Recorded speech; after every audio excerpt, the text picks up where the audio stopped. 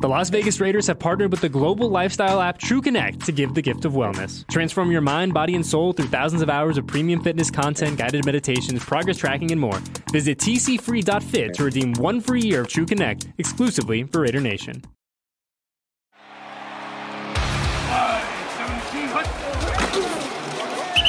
You're listening to the Raiders Podcast Network, your official home for all things silver and black. Back on Radio Row, Brian Baldinger joins us. Baldy, great to see you. Hometown JT, guys. Yes. Strong Island all the way, yes. No doubt about it. The work you do has never been better. Congratulations on everything. The breakdowns, I'm using them live on my show. When you post them, of course, when I see them, because I'm on Sunday night for Mad Dog and then doing my Raiders work, and when I see you put something out on Max or even from another team, I look at it. How quickly do you turn that around, and who owns that property? Because obviously you have a lot of different platforms. Well, I think it's amazing. For the NFL. So the NFL has the rights to all the film. So they've let me use it for a variety of different things. I don't benefit personally from it, but that's where I'm going. Well, we need to talk. You see all this advertising? That's where I'm going. I do it. It's great. I do it, JT. Honestly, I started it because I felt like there was a big gap, a huge gap, between what anybody watched on television and then what they gleaned from any. And I'm not to knock any analyst out here at all, but there's just so much any analyst could do, and I just thought there was a big gap. So I started. Let me just fill in the gaps a little bit, explain the game a little bit more. And then what I found was the instant connection to fans and players. Right. So obviously Max, but with Raiders, but Devontae Adams. I mean, all these guys. If I did something on Dylan Parham, like he would retweet it pretty quick. Yeah. Because I liked the way he played. But I just felt like the fans and the players really liked it. The players, they could make X amount of dollars, millions of dollars, but if they found somebody that really understood what they were doing and explained it properly, they really enjoyed that. Great segue to Dylan Parham, Colt Miller at left tackle. So, without Aaron Rodgers, Brady retired, whoever the quarterback's going to be, how many new offensive linemen does Dave Ziegler have to get in the draft in free agency to tighten this up? Because you know how much money they have to spend on defense. Well, I like the left side. I like Colton and I like Dylan. There's been a rotating group at right tackle, as we know. You could always. I don't think you have to go overspend in free agency. I don't think you have to spend a first-round pick. I mean, Jordan Mailata was a seventh-round pick. He's a freak. But you could find good, adequate linemen. You got to develop them, though. You got to have a teacher and you got to develop.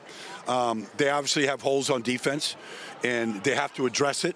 They have continued to do it, but it's just been we know what that roster keeps looking like. It keeps changing. Brian Baldinger joins us. So what is the optimism for Patrick Graham to get smarter and more athletic players in the draft and free agency? A linebacker, maybe another corner? I mean, those are big holes, Baldy. They're huge. They're huge holes. I feel like there's nobody else like Max Crosby in the whole league. And the way that he defeats blocks in the run game in pass rush, I think he needs an inside presence, an inside push. I don't see that guy on the roster. It's just somebody like the Eagles have Javon Hargrave. They went to free agency. They got him. Right. He's a huge difference maker. I feel like Max needs somebody to push. But, yes, they need an elite corner. They need a linebacker. They just need an impactful player. You could choose a position, close your eyes, and throw it. They need guys that make an impact. How does back to the O-line, how does a team have the leading rusher in the NFL without an elite offensive line? Please explain that to me. Well, I'm not saying that they're not elite, but what was disappointing, though, especially with losses to New Orleans this year, which was just how you could, when you have the leading rusher, you should be able to pay that off, whether it's by play action. Right. But you should, once he's running like he did against, pick a game, Denver, so many great games Josh had this year, you got to make that running game pay off. And I don't feel like, as an offense, they did that. And that's not a function of the offense. That's a function of how the offense is designed. You have a fair criticism on what you think Derek did or didn't do at the line of scrimmage that he did with John Gruden or Rich Bisaccia, that he didn't do with Coach McDaniels, which the next quarterback will do better. We saw what Stidham did against the Niners in that game, especially, Brian, outside the pocket. It's the best performance by a quarterback I saw with the Raiders in a long time. I mean, that was a great defense. Wow. That was some performance that day. The 49ers didn't break down. He just beat them. Now, I don't know if he could do that. I mean, I know he followed up the next week. It wasn't as good. I just thought that last game against Pittsburgh was awful by Derek. I mean, the final interception, to Hunter, that's a touchdown throw. It's a wrong throw. He made the wrong throw. I mean, you got to throw that ball to an open patch of grass. They completely broke down in coverage in the back end. That should have been a touchdown. And there's too many plays like that left on the field. Last one. What's next for you? Your life? I mean, I love the work you do, and I know you've been doing this a long time. NFL Networks treats you great. What's going on in your personal life? Oh, I mean, I'll be in Belize next Friday, diving in the Blue Hole. Yeah, I'm a diver. Tell me about that. Yeah, I've done the Great Barrier Reef. I haven't done that one. Oh, the Blue Holes. You got to see. You got to go see them. It's 60 miles offshore, so a little bit of a boat ride to get out there. But no, I'll be diving next Friday. I'll be in the Blue Hole, just looking for hammerheads or whatever's out there. Yeah, I'm a diver, man. Thank you, my friend. Good to see see you. You got it. JT, back with you on Radio Row. The Hall of Famer Tim Brown joins us. Good to see you, Timmy. Hey, good to see you, baby. A bunch of Radio Rows for you. This is my 25th, and you've been there with me for most of it. I think I've come to every one since '88. Tell me about Heisman to the Hall. This looks unbelievable. Yeah, well, when I was getting ready to go into the Hall of Fame, I had a buddy to come up to me. Literally, I'm about to get on the bus and go do my speech to tell me that I know I was only the 9th guy to win the Heisman and be in the Hall of Fame. That was before Woodson went in. And I was like, dude, I mean, there must have been 50 guys to do that. What are you talking about? You know what I mean? And literally on the bus ride over to my enshrinement speech, I'm Googling up how many Heisman winners are in the Hall of Fame. And at that time, they hadn't added me, so there was only 8 guys. So I was really shocked, blown away by that. But the immediate thought was, what an incredible legacy that is to leave on the football field. Can we leave that kind of legacy off the football field, and can we get together, form a foundation, which we have, H2H Foundation? Can we partner with, NFL Films, which we have, Hall of Fame Village, which we have, Prudential, who's come in and done an incredible job for us. Can we partner with these people and really build something that is lasting off the football field as long as our legacy on the football field? So that's what we're trying to accomplish. Tell me about just 2 or 3 of the guys in this great fraternity and the bonds you have from them, either looking up to them before you got to Notre Dame or learning something about them since you've been a part of this. Well, I have sort of a personal relationship with almost all the guys, besides Doak Walker. It's been really, really incredible. Of course, I play with Marcus. I tell people all the time, I hate to admit that a USC guy taught me anything, but, he certainly taught me how to be a real leader in the NFL, the way he handled the situation he had with the Raiders for those 3 or 4 or 5 years we were together. Of course, I got the first 5 years of Charles Woodson's, career. And so I think that relationship, was cemented a long time ago. I grew up a Cowboy fan, so Tony Dorsett and Roger Staubach were my guys. Your guys. Everybody loves the Tyler Rose, Earl Campbell. The king. Unbelievable. I think when you look at Paul Hornung, of course, he's a Notre Dame guy who I've been knowing since '84, '85. He was around all the time. All the time, then, right? All the time. So. But like I said, Doak is probably the only one I didn't have a personal relationship with. Tim Brown joins us. So, Timmy, a couple of things on the Raiders. It's getting complicated with the quarterback situation, and you are generally always respectful. You know your voice carries a lot in the Raider Nation. I thought Tom Brady would have been a nice fit just because of the relationship with Josh McDaniels. Sure. Then you hear Aaron Rodgers at 39, and he's going to disappear for 4 days and go on a darkness retreat. But he's got 2 recent MVPs and probably a little bit left. Yeah. Is that the type of fit you want to see, or do you want to develop a quarterback again? No, I don't think that Devontae came there to be with a developing quarterback. I think, and of course it's what I think, it's not what I know, but I think there could be an issue, with him if, at this stage of his career, he's having to deal with a developing quarterback. So I think they're going to try and avoid that as much as they possibly can. And if they can't find somebody or get the guy they want, then maybe, it's a situation they have to deal with. But I think I've been seeing some stuff online with Devontae and Aaron. So I don't know how many draft picks the Raiders have. They gave them all up already. So, but look, man, it's a very pretentious situation right now. I believe that I think that everybody has to be very, very careful about the next moves they make. Yeah, it's important because it could be a legacy move. And the defense has got to be rebuilt too. Yeah. You got Max Crosby, and they're trying to fill holes here. When you see Max play, and his young career with the Raiders, what jumps out at you? Look, man, the energy that he puts out. I usually say something to him after every game, win, lose. Wow. I'll say something to him on Twitter or whatever. Just DM him and say, "Good job, great." Not anything in depth, but just encouraging him to keep doing what he's doing. You would just hope, man, that energy would spread. Yeah. Well, guys would be like, man, I may not have that talent, but I can give that energy. I can give that effort, man, because he is a top-notch effort player, and that's all you ask for, man. Were you pleasantly surprised what you saw with Josh Jacobs? Because going into that Hall of Fame game in the preseason, and I've talked to you since, I kind of agree with the Raiders not giving him the fifth-year option before the season. Sure. I thought he had to prove a little bit more. Then he blew everyone's expectations out. What'd you think? I was, I get what happened in training camp. Yeah.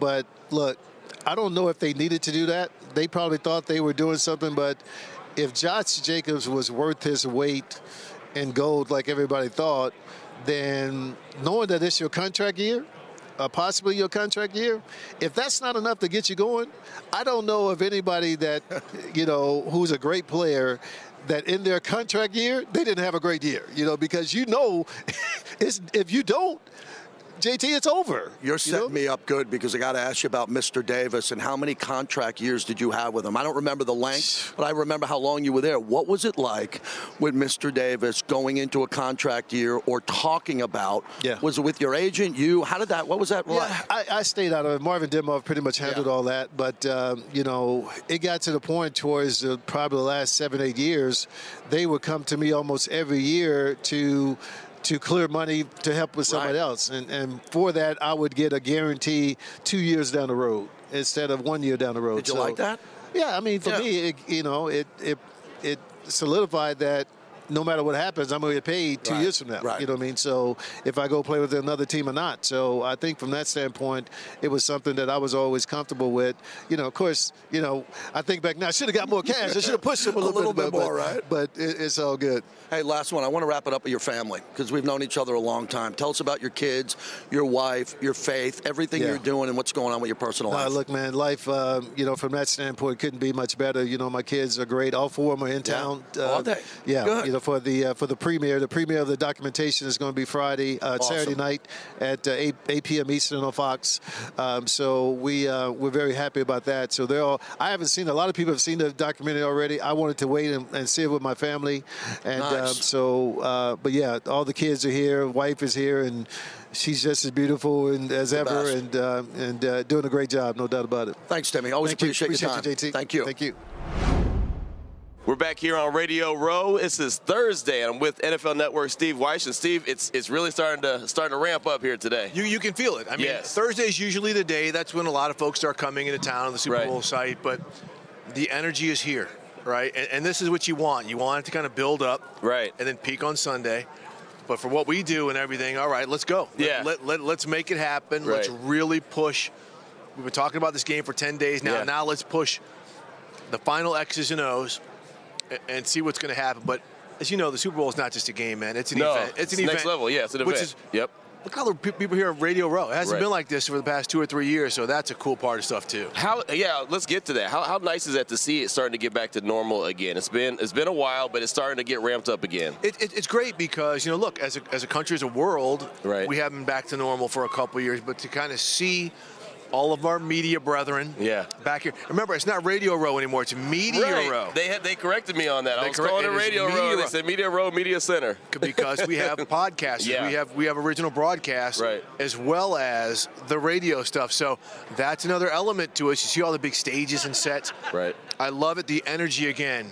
See Gronk walking around here and guys acting up. You're feeling what you're supposed to feel right now. Well, I know a lot of people are excited because Rihanna's going to be on the third floor in a little while, and so that's going to be a showstopper. It kind of reminds me of when Beyonce was performing in New Orleans, and all of a sudden we were all doing interviews, and they're like, "Oh no, here's Beyonce," and it just stopped. Yeah, like later. We'll Deion Sanders is like, "I'm out. I got to go see Beyonce." We'll be right back. Right. So that's how it's going to be when Rihanna, when she hits not the stage, but when she hits the third floor a little bit later on this afternoon. So for this game, we always talk about games are won in the trenches. I feel like this is the ultimate game's going to be won in the trenches. It really is, you know, and you look at the Eagles on both lines. And let's start with the offensive line. Talking to coaches who've played against them, they're like the best line in the NFL, and it all starts with Jason Kelce. Right. You know, as great as Lane Johnson is, so it starts with Kelce. The athleticism, the strength, the way he's still playing. Right. I mean, you look at some of the stuff, the games they run with him as a center, pulling and just looping. It is amazing the way he handles it. And then on the defensive front, you know, as good as they are talent-wise, they dress 10 guys. Most teams only dress 10 defensive linemen, so they roll depth in. Right. That's why guys like Ndamukong Suh, you know, and you know, it's not just Hassan Reddick. Right. And Javon Hargrave, their nose tackle, is the straw that stirs the drink there. So they're really good, but don't discount the Chiefs. Right. Okay. Yeah. We know their tackles are probably vulnerable to speed rush. That's you can see Andy Reid do some screens, do some things to get underneath that. So the play calling could offset some of the Eagles' strengths, and that's why this is going to be such a good game. On paper, it looks like the Eagles up front, but you just never know how Andy Reid and Steve Spagnuolo are going to offset things. I'm excited for it. It's really one of the better, I think, Super Bowls that we're going to see in a while. I mean, this one's fantastic. Let's hope so. Yeah, I believe so. Let's hope so. That's what it looks like, at least on paper right now. But, Steve, you covered the Raiders a lot this season. You were at Allegiant Stadium quite a bit. You saw a lot of their games. They've got a busy offseason. They've got a big offseason. How big is this for the Raiders? What do you think they need to start, obviously, with the quarterback. But how do you build this team up in the offseason where they're all of a sudden competitive again in a very competitive AFC West? Well, I mean, again, like you said, you start with the quarterback. Are you going to draft one and build? Right. Which seems like it might be the smart play when you look at the rest of the division. Or are you going to go the veteran free agent? Right. Probably in some form of both. Yeah.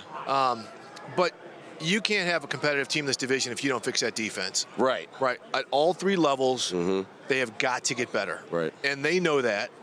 So I think you're going to see a heavy emphasis in free agency and the draft on the defensive side. Yeah.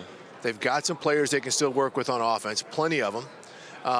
But you've got Max Crosby and Chandler Jones, but you've got to get an interior. Linebacking play has got to get better. And, of course, on the back end, that was a big concern and issue last year.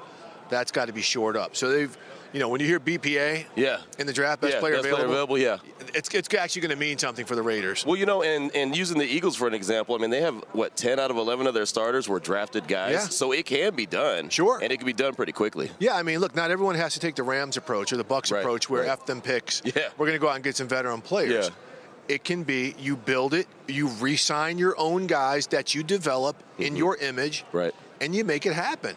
Look, the Raiders did it that way when they were pushing for the playoffs a couple years ago. When they had Derek, when they had Khalil, when they had Amari Cooper, they decided to change directions, and it didn't work, but they had built some homegrown talent. There's all kind of ways you can do that in the division. See the Chargers doing that, right? The Chiefs have done that. They went out free agency and helped their offensive line after last Super Bowl. Yeah. But look, this year they've got 6 rookies starting for them. Are playing integral rotational roles, most of them on defense where they went heavy in the draft. Right. It can be done, and you can work things quickly. How important is it to bring back Josh Jacobs, just the guy, how important he is to that locker room? I mean, let's not be crazy. I mean, he's young. Yeah. He is productive. Right. Once they decided that he would be the focal point of their offense, that's when their offense started to function with the normalcy last year. So it's huge. Yeah. And if you try to say, well, we're not going to pay him or whatever, he is going to go shine someplace else. So you better replace him with somebody of that caliber who fits what you want to do. Otherwise, it's going to look like a bad move if you don't bring him back. Well, when you have guys like that, like Josh Jacobs, a Max Crosby, how important is that for the locker room to be able to see that, hey, if I go out there and do my work, they're going to reward us? Now, that's the huge thing. Yeah. That is a huge, like, okay, if I go out, this is an organization that's going to value what I do. Right. And that's going to work. And that's why teams continue to succeed. That's why the Steelers, you know, and some of these teams are continually there. We're going to draft our guys. We're going to develop our guys. We're going to reward our guys. If you let good talent go, and again, the Raiders have seen this with Khalil Mack, with Amari Cooper. Other guys are going to be like, well, what's up? Right. Or you look at the Jacksonville Jaguars. That's why up until last year, they drafted like in the top 10 for like 11 straight years because they would draft guys, develop them, and not re-sign them. What's the purpose? What are you doing? What are you doing? You're paying other people to come in more money instead of signing your own guys you develop in your image. So I think, again, for the morale, that's a really huge thing. But, again, you have a coaching staff in their second year that's trying to figure out how they want to identify this team. So you're gonna see a lot of turnover as well. Yeah. Well, before we let you go, I know the Hall of Fame honors are this evening. Yep. I know I can't pry out of you who's going to be a Hall of Famer, but just to be a part of this and to be able to, just how exciting is it to know that it's another class that you're about to announce? Yeah. So I don't have a vote, but I am part of a lot of things as to where I know who's in the class. Right. And it's absolutely amazing because, first off, those 48 or 49 voters have a very difficult job. Yeah, exactly. To see who's going in. And then you look at some of the first ballot guys guys like a Joe Thomas. Right. Like, okay, whoever presents him to say Joe Thomas. Right. High and by. Right. But it's so rewarding because as players, and every one of them to a man will tell you, when you're playing, they're not playing to get into the Hall of Fame. They're playing for their teammates, they're playing to win championships, or they're playing to win a paycheck. Mm-hmm.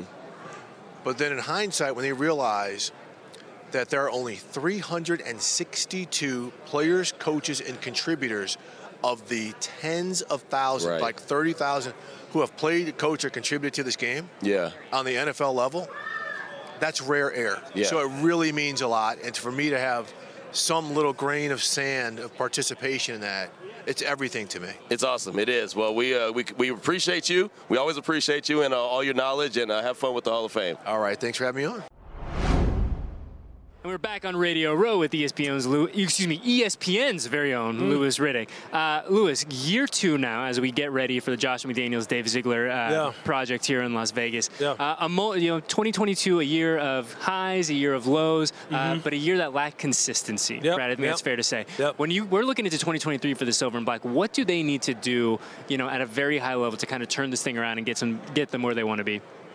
Yeah, I think at the highest level, from a macro standpoint, clearly the one-score game type of situations are things that, look, Josh comes from a program where that is something that was emphasized, right? So that's kind of the world in which New England lives in, which is mastering situational football. So in those one-score games, we know how to mentally dial in, lock in, so physically we can get the job done. That's something that he's just going to have to get his players to understand. Now, obviously, there's another component to it. There's the actual physical skill required in order to win at the highest level in those situations. So he's going to need to get better players, and he knows that. He knows that on the defensive side of the football in particular, they're going to need to have players that, one, can help out guys like Max Crosby, so it's not always put on Mad Max to kind of close out games. He has to have running mates. He has to have more playmakers at the second level on the defense at linebacker. Definitely have more people who can take the ball away in the secondary because they just aren't good at doing that right now. So I think it's a combination of, one, getting the mindset right so they understand how to execute in those situations, which is how New England won for years and still wins, and two, having better players that once there's a play to be made, they got to make them. And so him and Dave will go to work this offseason trying to acquire those kind of guys, no question about it. It's something I talked to him about when we were out there for the Week 18 game against KC. And you kind of saw it show up in that KC game, the difference in the gap between the Raiders and the Chiefs. Although if you go back to the regular season, they're right there. Yeah. They're right there, and had it not been for, maybe some route confusion between Devontae and Hunter Renfrow, maybe they win that football game. So we'll see. From a front office perspective, and we've talked to Dave about this a little bit as we've kind of, eased our way into the offseason. Yeah. He kept saying that, him and his staff now, this is year 2, and they have the benefit of a full offseason, right? Mm-hmm. They, Josh and Dave got hired in late January of last year. From a logistical, scheduling, real-world standpoint for Dave and his staff, what is the benefit of them having done a full cycle now and now going into year 2 with the complement of the entire calendar in front of them? Well, now they got to see exactly how Josh and his staff really try to evaluate players, develop players, utilize players. So with all that intel, now they hit the road this coming fall and they go, look, this is the kind of guy that Josh needs from a makeup standpoint, from a body type standpoint, from an execution standpoint, because we've seen now how he kind of uses them under our umbrella, in our building, under our roof. So as the season goes along, then there's also having all that intel to where he can have that back and forth dialogue between himself and Josh, himself and his scouts who were out there on the road, to say, hey, look, if you're recommending this kind of guy or you're putting this kind of guy in this kind of category, remember, these are the kind of things that we need and that we want based off of how last year went. Let's not spend too much time on this guy. Let's spend more time here. Let's just make sure that we're diverting our attention and our resources in the proper space. That's really what it's going to be about.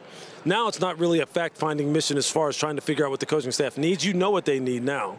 You know what kind of players they need. Now it's about making sure you get your eyes in the right space, which really that's what the NFL is when you're talking about personnel, right? It's a race against the next team to identify the right guy and then getting yourself in position to get him. Because everyone knows who the best players are. It's just whether or not you can get in position to take them and or pay for them in free agency faster than the next guy. You know, when you talk about trying to find those great guys, you know, we've heard a lot about year two now being able to kind of fine-tune the process from a front office perspective in terms of what the evaluation looks like, the communication between the scouts and Dave and his group and all that. You know, so as a guy who's been in those rooms, who's been in those meetings, who's had those conversations, what does fine-tuning that process really look like, and how important is that for Dave and Josh as they go into year two and really try to get this thing rocking on the right foot? Well, I think it's, look, I think the way the Patriots do it, from what I understand and from what I know, it's very much so understanding roles within a football team that you're talking about fine-tuning. Not so much trying to predict what round a guy is going to go in and get so caught up on this guy's a first round or second round. They don't really care about that. They want to care about identifying the player relative to what kind of role he would have for New England. Oh, not New England, for the Raiders, right? And making sure that you identify him properly so that that guy can then be evaluated and say, man, and scouted properly. Hopefully I'll see you tonight.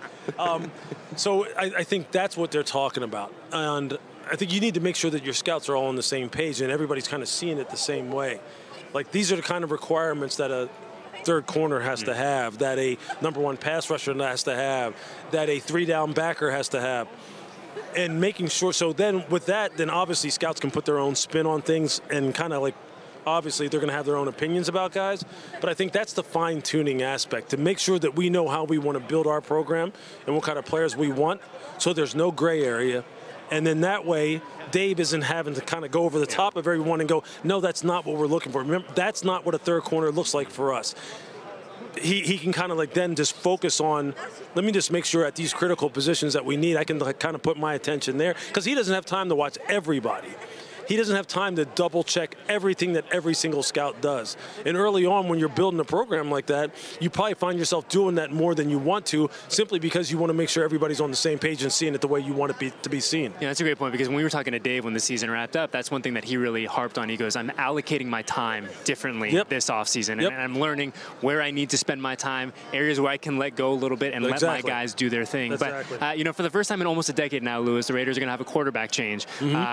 An exciting moment, I think, for fans of this team. You know, a moment that, like I said, we haven't seen in about a decade. Yeah. You know, stating the obvious, like, how important is it for the Raiders if they really want to get this thing back on track, if they want to compete with the Patrick Mahomeses, the Justin Herberts, this beast of a division, to get that quarterback position right in the next couple months? Yeah, it's everything. I mean, it's critical, because look at the kind of guys that you're dealing with in your division and what you're dealing with in the AFC.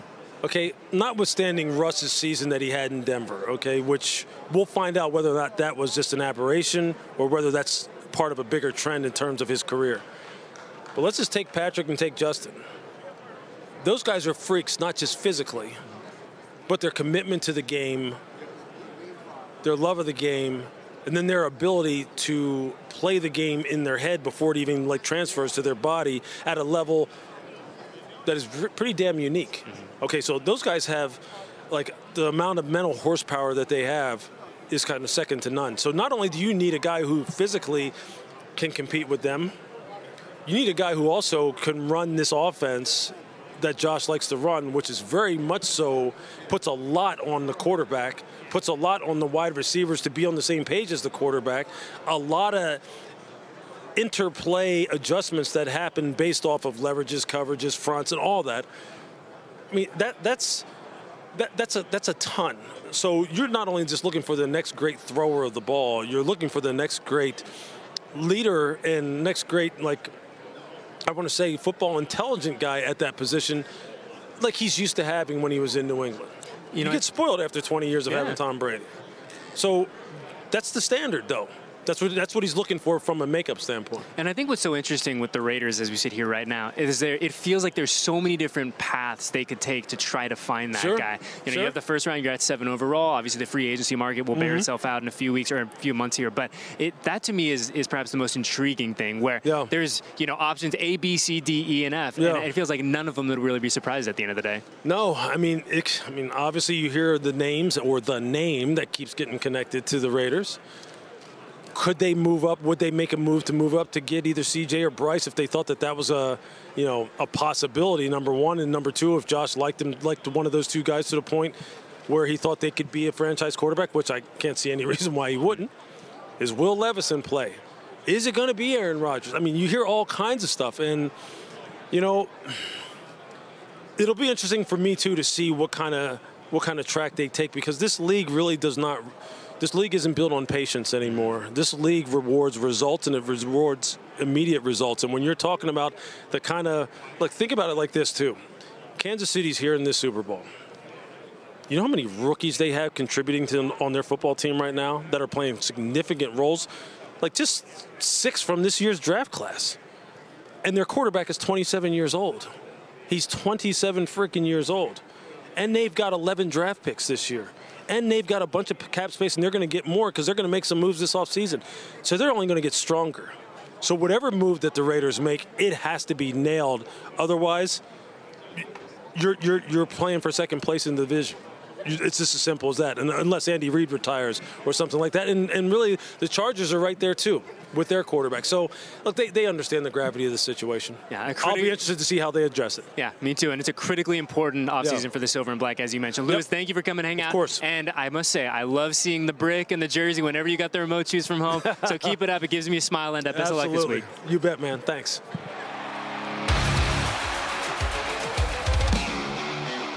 Thank you for listening to the Raiders Podcast Network. For all things Silver and Black, download the Raiders app and visit Raiders.com.